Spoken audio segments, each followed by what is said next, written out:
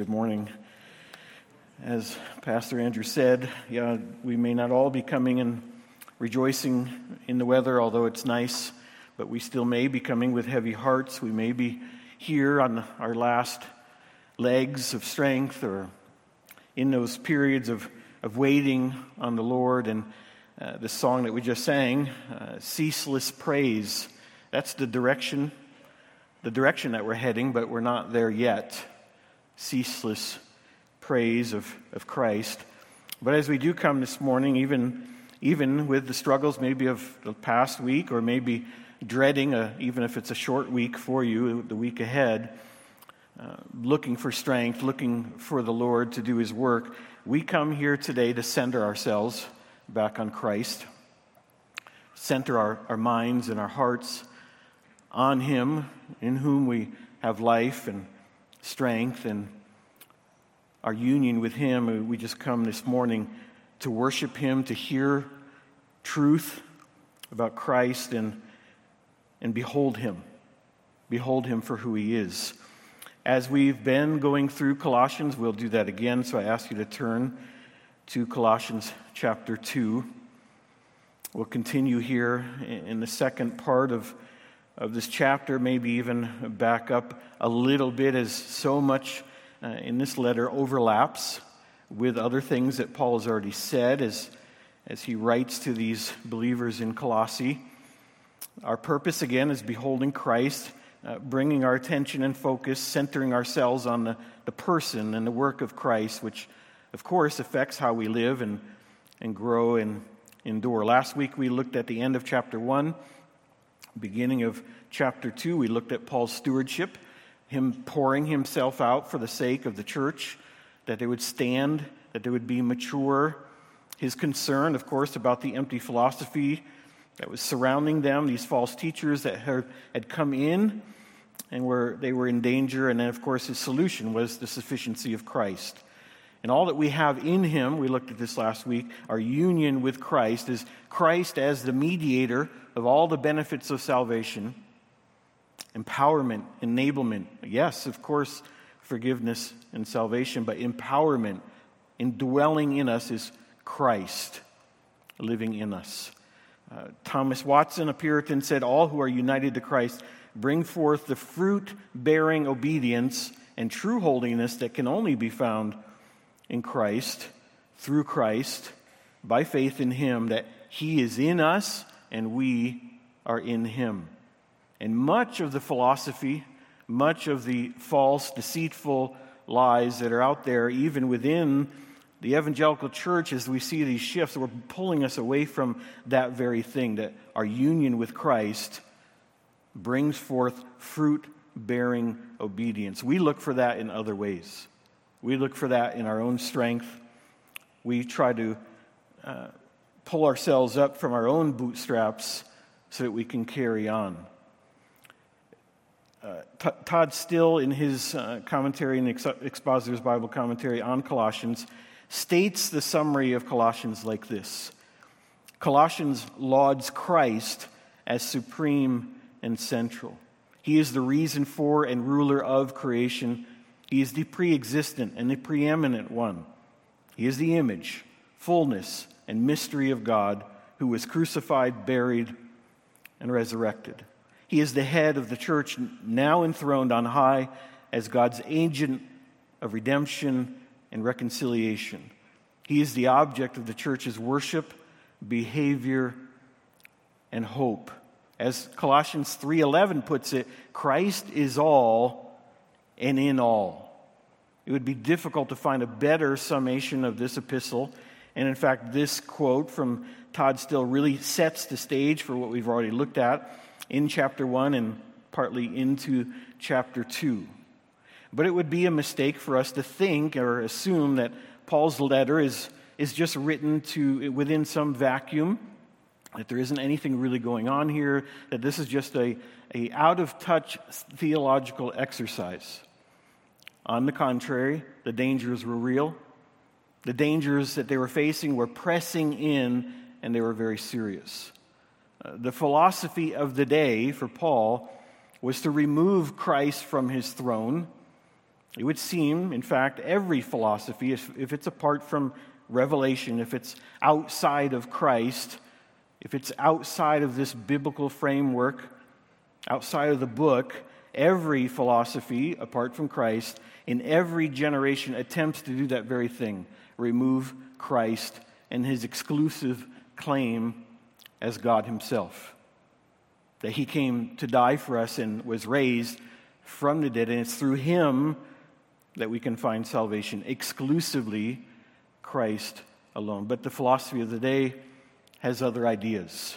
Os Guinness, in his book, The Dust of Death, frames it kind of like this. He illustrates the philosophy of the day as if all the philosophers are going into a room with no doors, a room with no windows. There's no light in there. There's no exit. There's no way out of this. And they're trying to find the meaning of life, the identity of who we are, why are we here, what's the purpose of all of this. And they're trying to construct that meaning of life through their philosophy from everything that's in that room. They know outside the room there's light, there's other truth, there's God's truth, and they don't want to let that light in. It's not that they're ignorant that there's a light, a truth that has been revealed through the Scriptures. It's that they're stubbornly refusing to let any of that light in. And they're trying to find identity, they're trying to find meaning from life. As I proposed last week, these two statements, these two propositions, I think apply still as we continue on in chapter 2 here, that we are always in danger of being ensnared, of being captivated by deceptions and lies, whether that be from the world, in our flesh, or the schemes of the enemy. Therefore, we must continue to strive together to be captivated by Christ and him alone, that we would, by grace through faith, abide in him, stand firm in him, worship him, and make him known. This is what we do as a community. I use the plural, we pronoun. And usually when we hear that, we right away translate that, that means me. He's talking to me, just me. No, we must continue to strive in community, in this family, in this church, through our relationships, to be captivated by Christ. We are not lone rangers. We are the bride of Christ. And he is conforming us, purifying us by the word as he sanctifies us. He captivates us by his grace, by his mercy. As we grow together, this is how we'll stand. Not just one person off on their own. So before we get into this, we'll start in verse 8 of chapter 2. Let me pray. Ask the Holy Spirit to help us here today. Father, I thank you.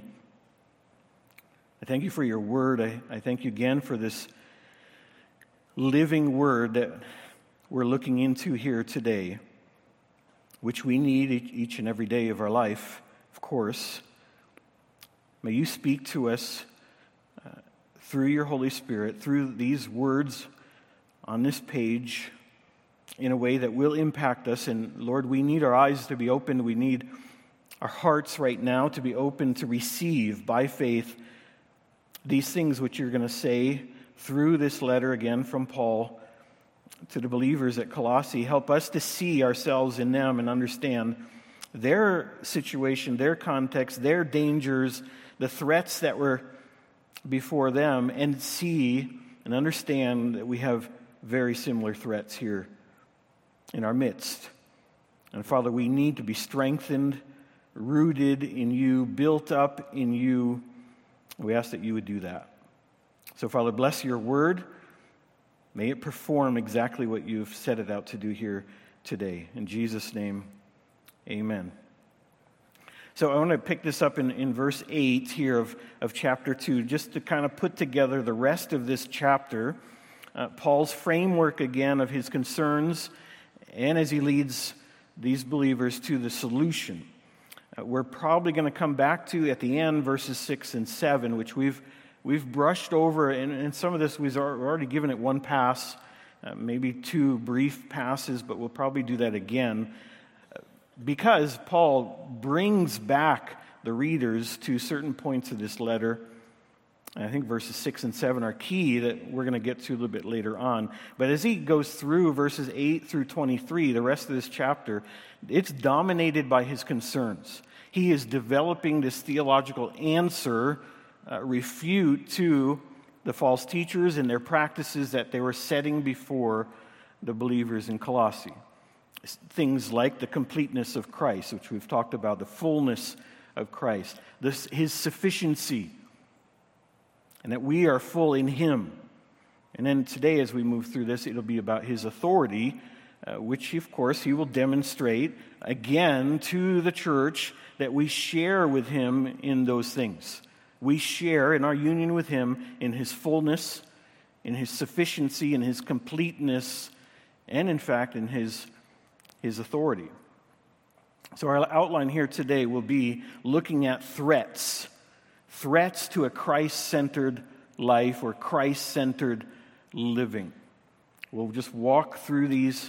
I'll leave these outlines up here, but the threat of danger of being deceived by empty philosophy, verses 8 through 15, being bullied by legalism, verses 16 and 17, and then being swayed by mysticism.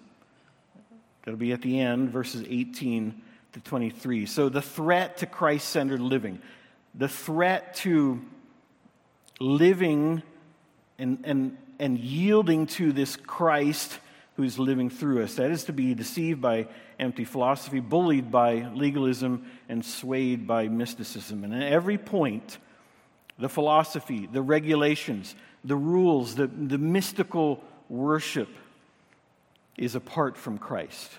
It's apart from his absolute, all-encompassing authority. It's outside of the reality of the cross.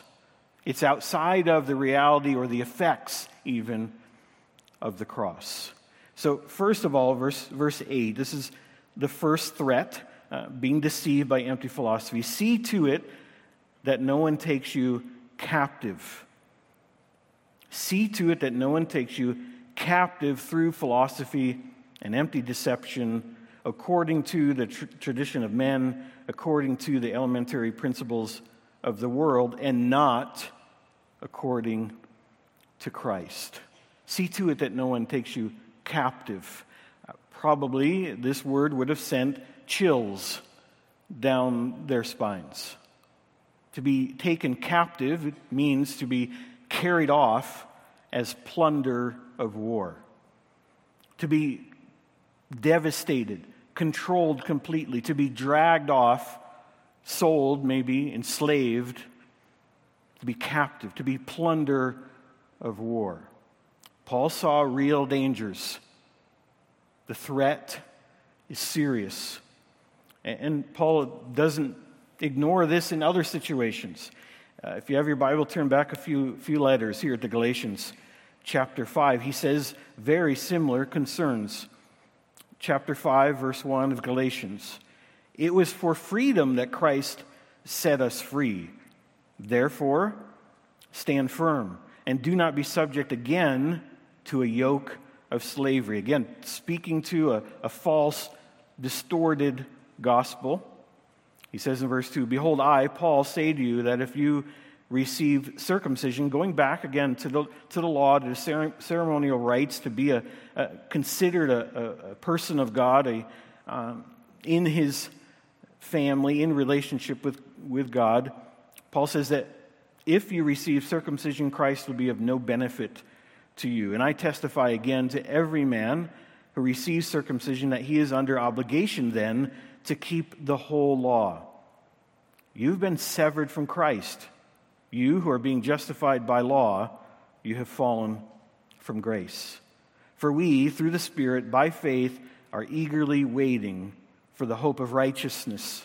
For in Christ Jesus, neither circumcision nor uncircumcision means anything, but faith working through love. You are running so well, he says in verse 7. Who hindered you from obeying the truth? Christ set you free. Stand firm in that, but you're being captured by another ideology, another philosophy, and it's shifting you away from the truth. And all it's doing is bringing you back into the yoke of slavery once again, thinking we can keep the law, thinking that traditions are the way to maintain or be marked as a follower of Christ. You're actually, he says in Galatians, you're setting yourselves up. You're obligated to keep the whole law. Fallen away from grace. Severed from Christ. Very strong word. Why is that? Because Christ kept the whole law.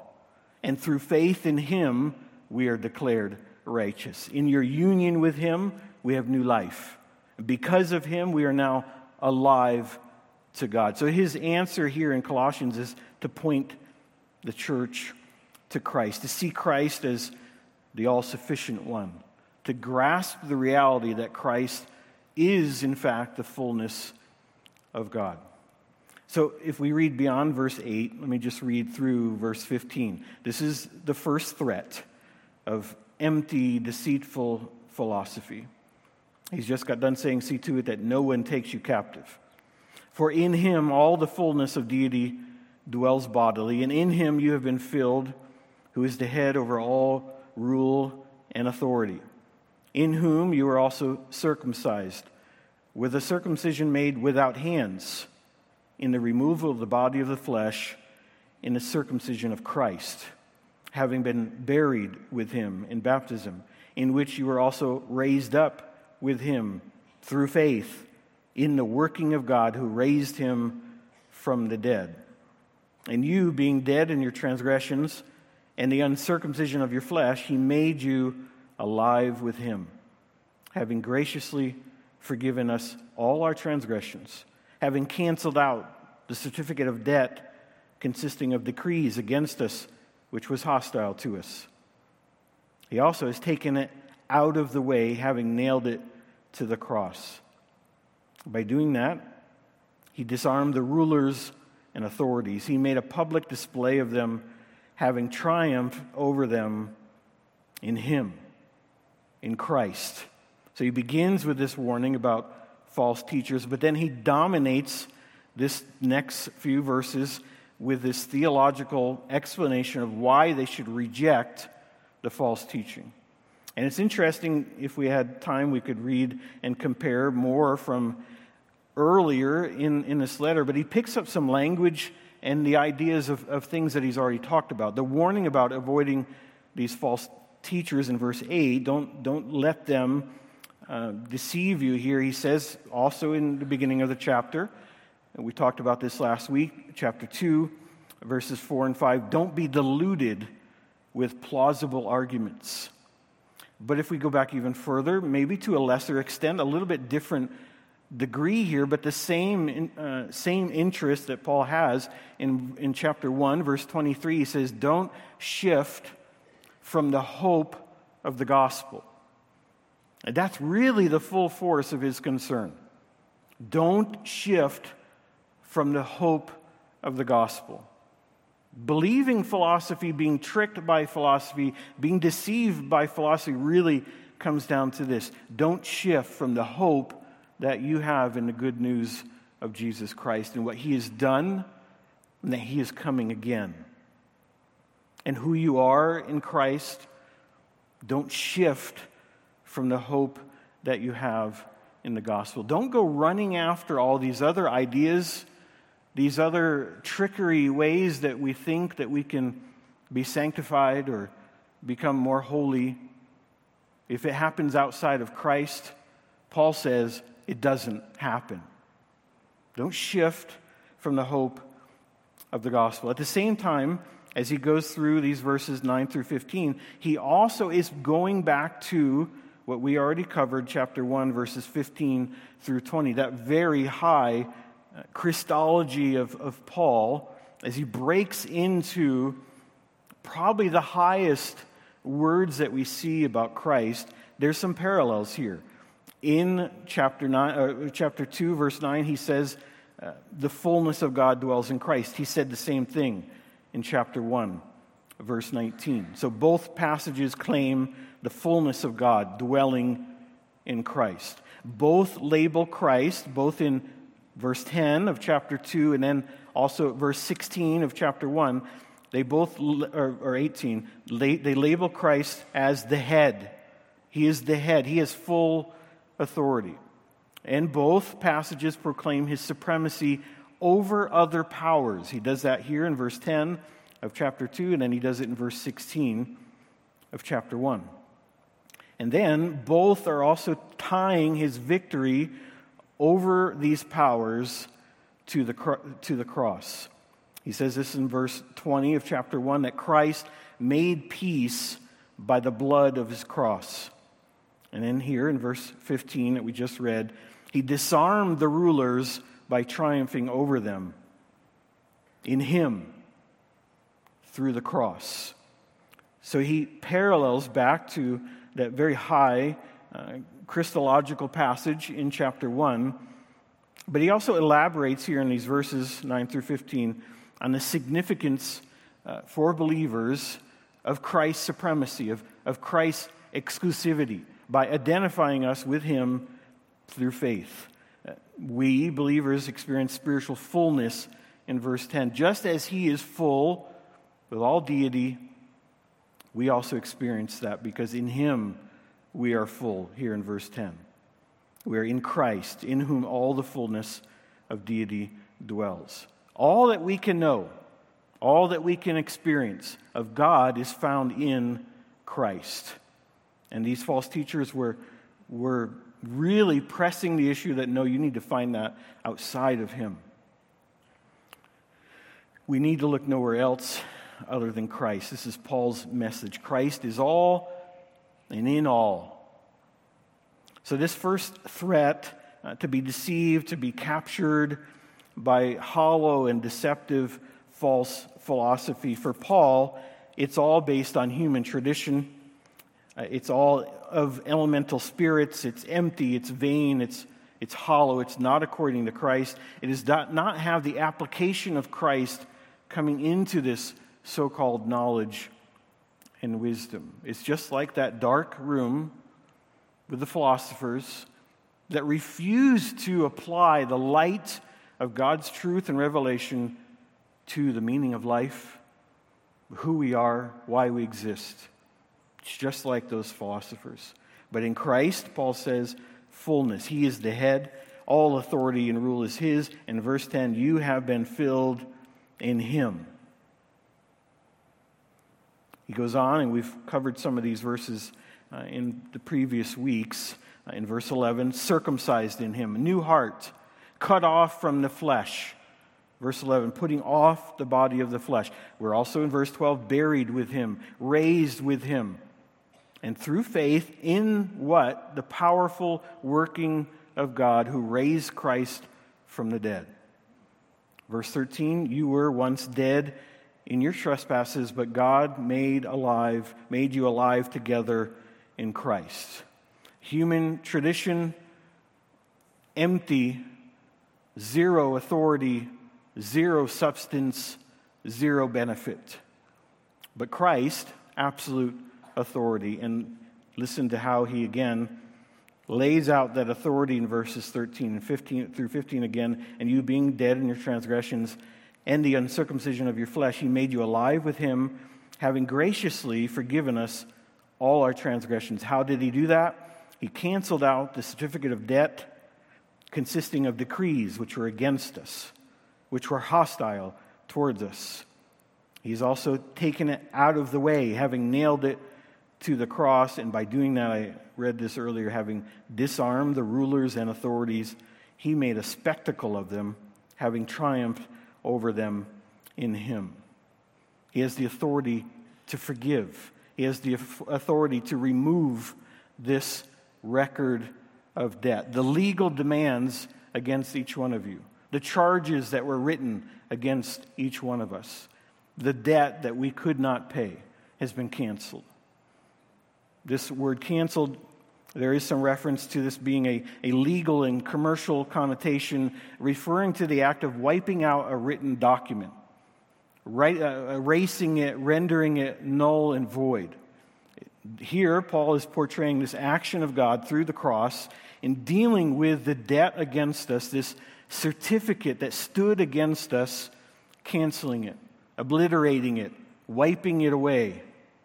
Paul could have used a different word. He could have used the word that means cross it out, but he didn't. Wiped it away, obliterated it. The implication is that by faith in Christ and the work of Christ on the cross in our place, we are no longer held captive by our past sins. We are no longer burdened by the weight of guilt and condemnation in Christ. This certificate, he took it away, he removed it. He didn't just cross it out, because if you cross it out, you can still see it. How many of us still see that ourselves? We cross it out. All our trespasses, that sum, the debt that we owe, we just cross it out, but we can still see it. And we remind ourselves of that, don't we?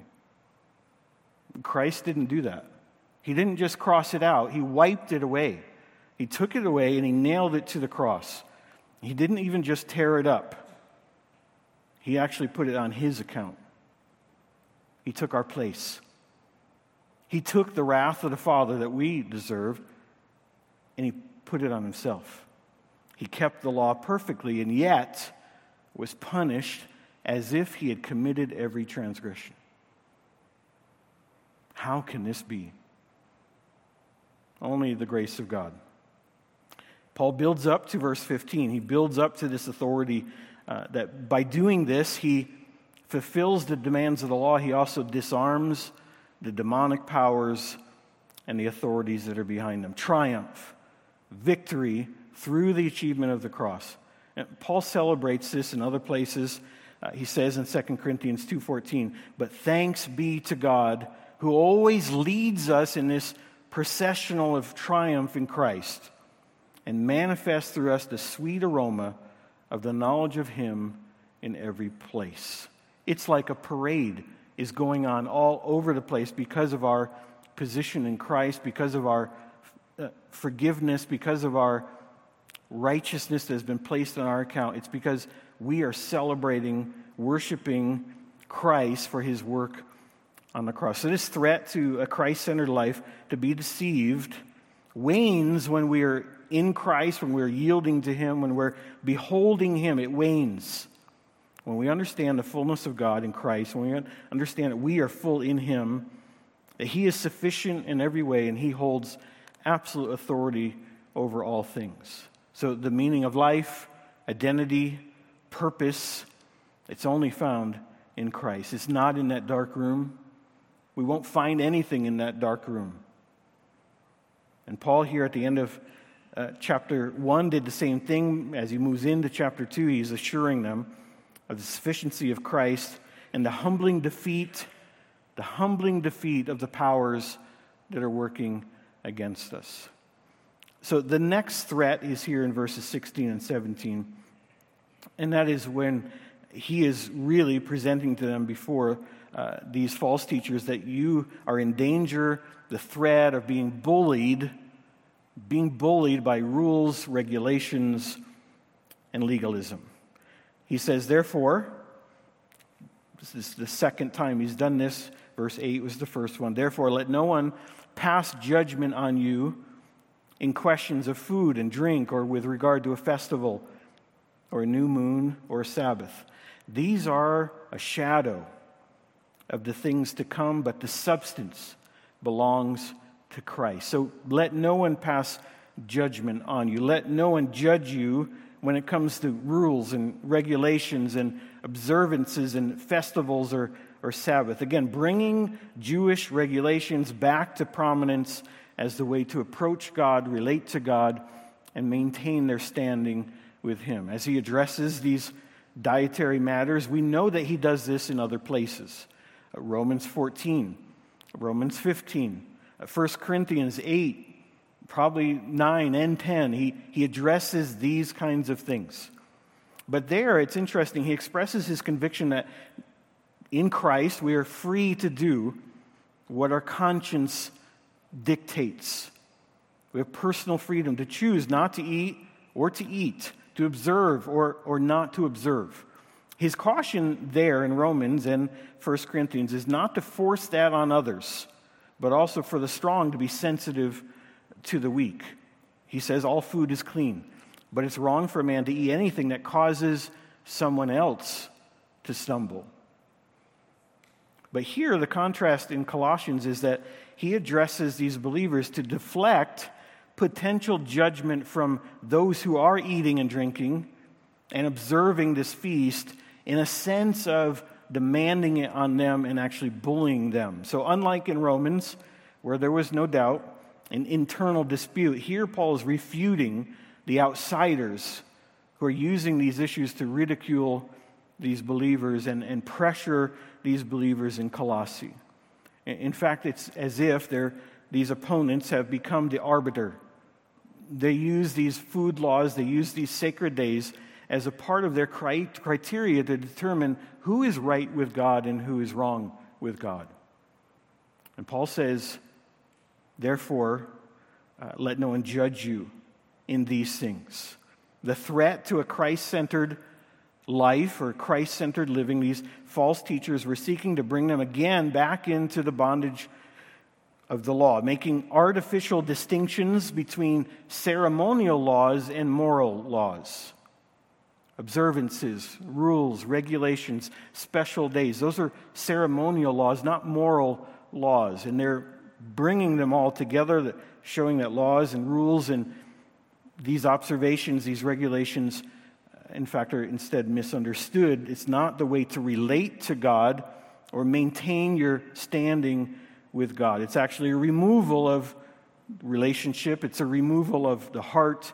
But most importantly, it's a removal of the work of Christ, which is the only thing that brings us near to God.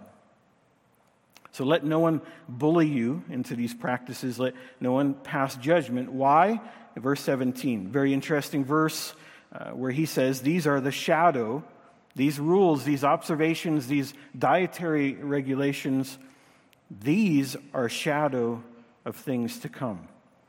But the substance belongs to Christ. This idea of shadow and substance, common in Greek thinking, the way of logic, they would show contrast between things that are referring to objective and concrete intimations of what is really real, a prototype, or the original.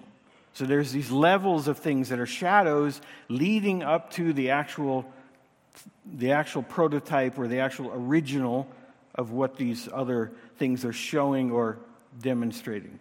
So Plato, he would think that everything in this world that we see is a mere shadow. It's an imperfect reflection of some higher realm, some eternal, unchanging form.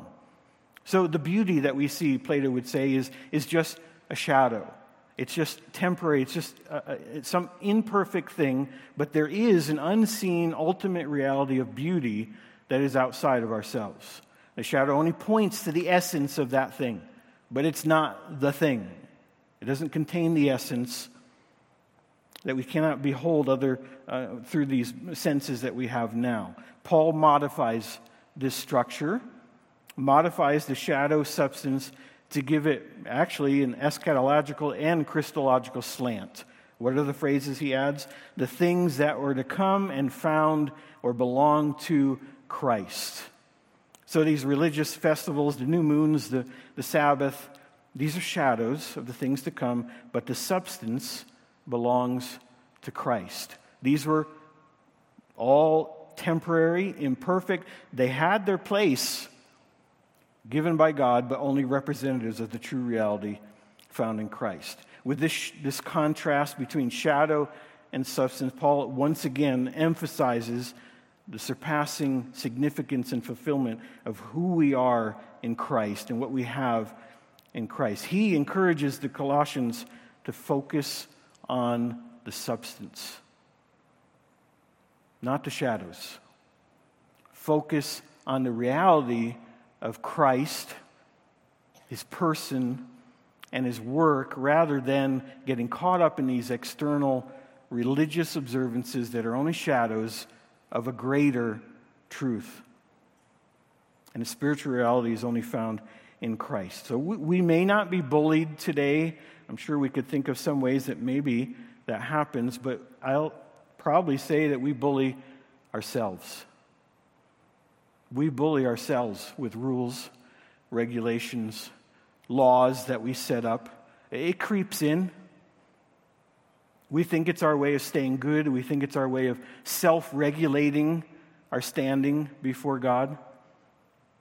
And we, of course, have a strong tendency to compare ourselves. Well, if they're doing that, if they're keeping it that way, then certainly I should too. We bully ourselves. And here Paul says, let no one judge you for these things, because these are just shadows. Focus on the substance, Christ himself. So the threats of being deceived by empty philosophy, being bullied by others, and then this last one here, verses 18 to 23, being swayed by mysticism. This is the next threat to a Christ-centered life. He says in verse 18, let no one disqualify you, insisting on asceticism and worship of angels, going on in detail about their visions, puffed up without reason by a sensuous fleshly mind, and not holding fast to the head, verse 19, from whom the whole body, nourished and knit together through its joints and ligaments, grows with a growth that is from God. He goes on, if with Christ you died to the elemental spirits of the world, why, as if you were still alive in the world, do you submit to these regulations?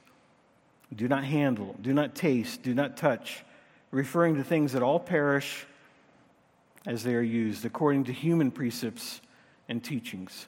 These have indeed an appearance of wisdom in promoting self-made religion and asceticism and severity to the body, but they are of no value in stopping the indulgence of the flesh.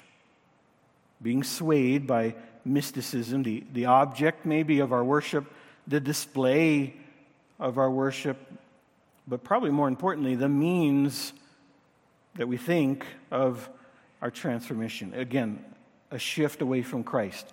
Transformation apart from Christ, worship apart from Christ, outside of his revelation. Paul says, let no one disqualify you.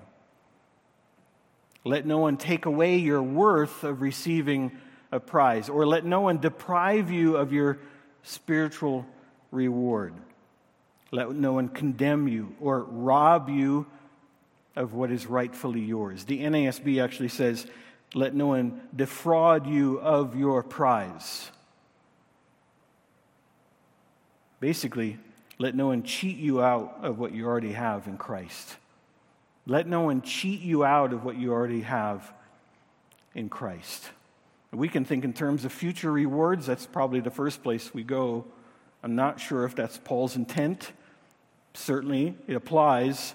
But think in terms of presently, living by any substitute for Christ, cheating you out of the benefits that we have in Christ, the spiritual blessings we have in Christ, cheating you out of the empowerment that you get from the indwelling Holy Spirit.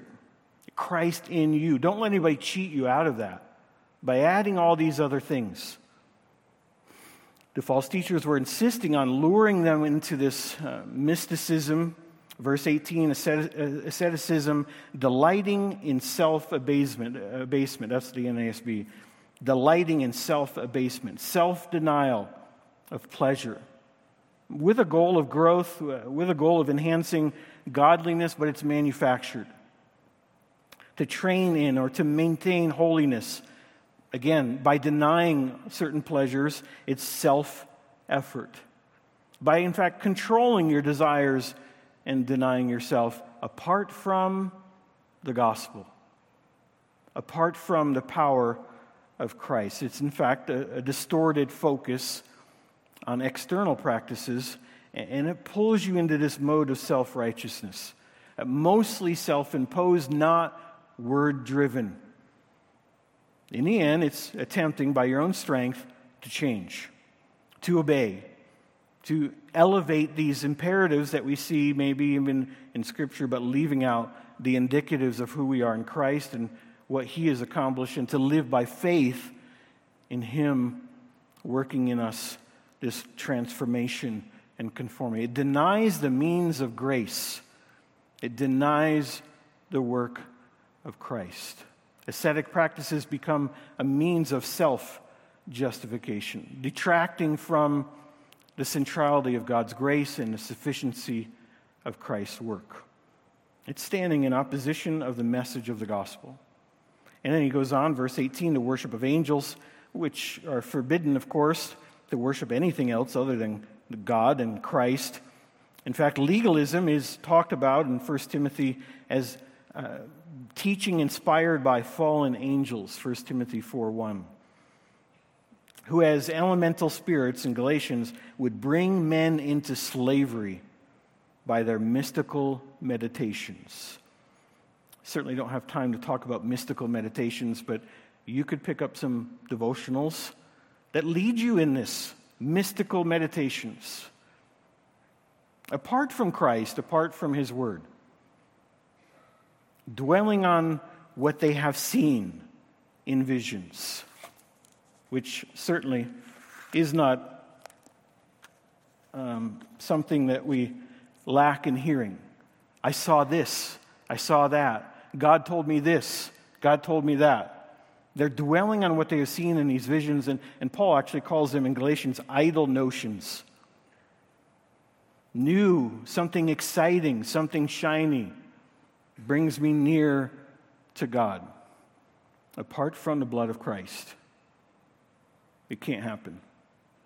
It's probably more impressive to others than it is to God. But in reality, their practices are, look at this list that he goes through here in verse 18, they're puffed up, they're inflated by sensuous fleshly minds. Verse 19, not holding fast to the head, who is Christ. It gives the appearance of wisdom in verse 23, promoting self-made religion. In verse 23, damaging the body. All of this results in, look at just two verses, verse 19 and verse 23. No growth, because growth only comes from God. And we are connected, abiding in this union with the head. Verse 23, none of these practices have any power to live for God or put off sin. There's no power in these things. And of course, he gives this head and body metaphor in verse 2:19, the head supplying the nourishment to the whole body. That's what enables growth. Literally, that text reads, it grows the growth of God, our union with Him, the body being connected to the head. Growth hinges on this close bond with Christ, through which God brings change. And if we're not holding to Christ, then Paul is really saying that these false teachers are cutting themselves off from the only source of vitality and strength and empowerment and ability, because it's relying instead on self. So these higher realities that they would tend to believe, these legalistic mystics, have actually lost their connection with the head of Christ, who alone supplies life. And because God is the one who grows that. So again, if we come back to those two propositions, we're always in danger of being ensnared or captivated. The threat of a Christ-centered life, Christ-centered living, the threats of being deceived by empty philosophy apart from Christ, of being bullied by legalism, rules, regulations, being swayed by mysticism, self-denial, but cutting ourselves off from the actual power of Christ, living in Him. We have to continue to strive together to be captivated by Christ alone. Every sentence, it seems, is connected in Colossians. I believe that of most of the Scriptures, of course, but Colossians is so interconnected, so woven together. If we were to read his prayer that we read back in our opening week, Colossians chapter 1, we would see very similar to chapter 2, verses 6 and 7. I'll just read the middle of this prayer. This is chapter 1, verse 10. His prayer is that they would walk in a manner worthy of the Lord, to please Him in all respects, bearing fruit in every good work and multiplying in the full knowledge of God, being strengthened with all power according to His glorious might, for the attaining of all steadfastness and patience. He goes on, joyously giving thanks to the Father who has qualified us to share in this inheritance of the saints in the light. Chapter 2, very similar things. Therefore, as you received Christ Jesus the Lord, so walk in Him, having been firmly rooted and being built up in Him, having been established in your faith, just as you were instructed, and abounding with thanksgiving. In both texts, he actually has 4 different participles elaborating this life or the walk that characterizes the believers. Both have these participles that employ these horticultural metaphors, building metaphors, construction metaphors, and they both conclude with thanksgiving, the outflow of Christ's work leading to thanksgiving. Parallelism, really striking for Paul, probably shows us that very often in the beginning of his letter, he sets up a structure of what he's going to talk about a little bit later on as he anticipates further discussion. But if we were to just look at here verse 7, these 4 participles, I'm just going to throw those up on the screen for you. Firmly rooted in Christ, built up in Christ, established in the faith, or some translations in your faith, and then resulting in this abounding in thanksgiving. The first 2 participles, rooted up and built up, very closely related, expressing the same idea. They're flowing, both of them, out of this phrase, in Him. Right? The rooting is in Christ. The building up is in Christ. To be rooted is to be firmly sourced in that which gives growth. To be strengthened, this vital connection to the source. We understand that. When you're rooted well, you're going to produce this fruit. And then he, of course, adds here built up. Construction metaphor, a building metaphor, has the sense of building something on something else, or the process of building. He talks about this in other places. He talks about the building up of a community, of the church, on foundations laid by others in 1 Corinthians. He does that in chapter 3. He also talks about God's church, God's people being built on the foundations of the apostles and the prophets in Ephesians chapter 2. We can live lives that exemplify the lordship of Christ only by remaining like branches firmly attached to the vine in which God Himself has placed us. And then the third participle is that we would be established in the faith just as you were taught. Another change of metaphor. There are some places you can find this Greek word established talking about being validated or guaranteed in some legal documents, but this generally means in the Septuagint and the New Testament to confirm, to strengthen, to establish, to be firm and grounded in Christ. And with this participle, Paul is summarizing what he expects to happen from the first 2. By sticking to our roots, by being built up, the believers will be established in the faith. All 3 of those participles are actually passive, meaning that it's God who does the rooting, the building, and the establishing. Then these 3 end up overflowing into the 4th one, thanksgiving. Abounding in thanksgiving. Paul is convinced that true gratitude for God's grace is actually one of the countermeasures to the false teaching. But it's also what happens when we behold Christ, when we are rooted in Him, when we are built up in Him, when we are established in the gospel, we will overflow with praise, thanksgiving, and worship. So these threats to the Christ-centered life, being deceived by worldly philosophy, being bullied by legalism, even bullying ourselves by adding laws and regulations, being swayed by mysticism, all connect back to this prayer in chapter 1 and this exhortation in chapter 2, verses 6 and 7. The solution to these false teachers that Paul is giving as he guards the church is that they would stand firm in their completeness, in their fullness of Christ. As we have received him, so walk in him. Firmly rooted in Christ, built up in Christ, established in the faith as you were taught, abounding in thanksgiving. Are we positioning ourselves to stand against the threats of our day? Are we positioning ourselves to be firmly rooted, to be built up, to be established, so that we can abound in thanksgiving? How are we positioning ourselves to that end? It's a question we have to come face to face with every day.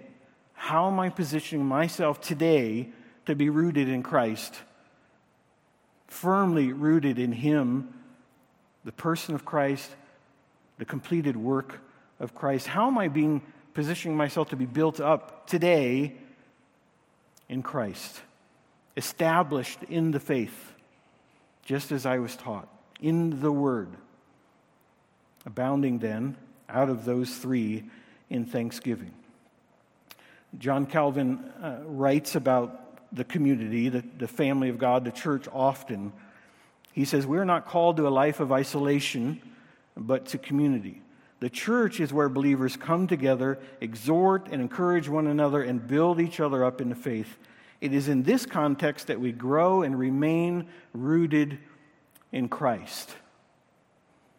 Very often when we read these letters of Paul, we just think about ourselves.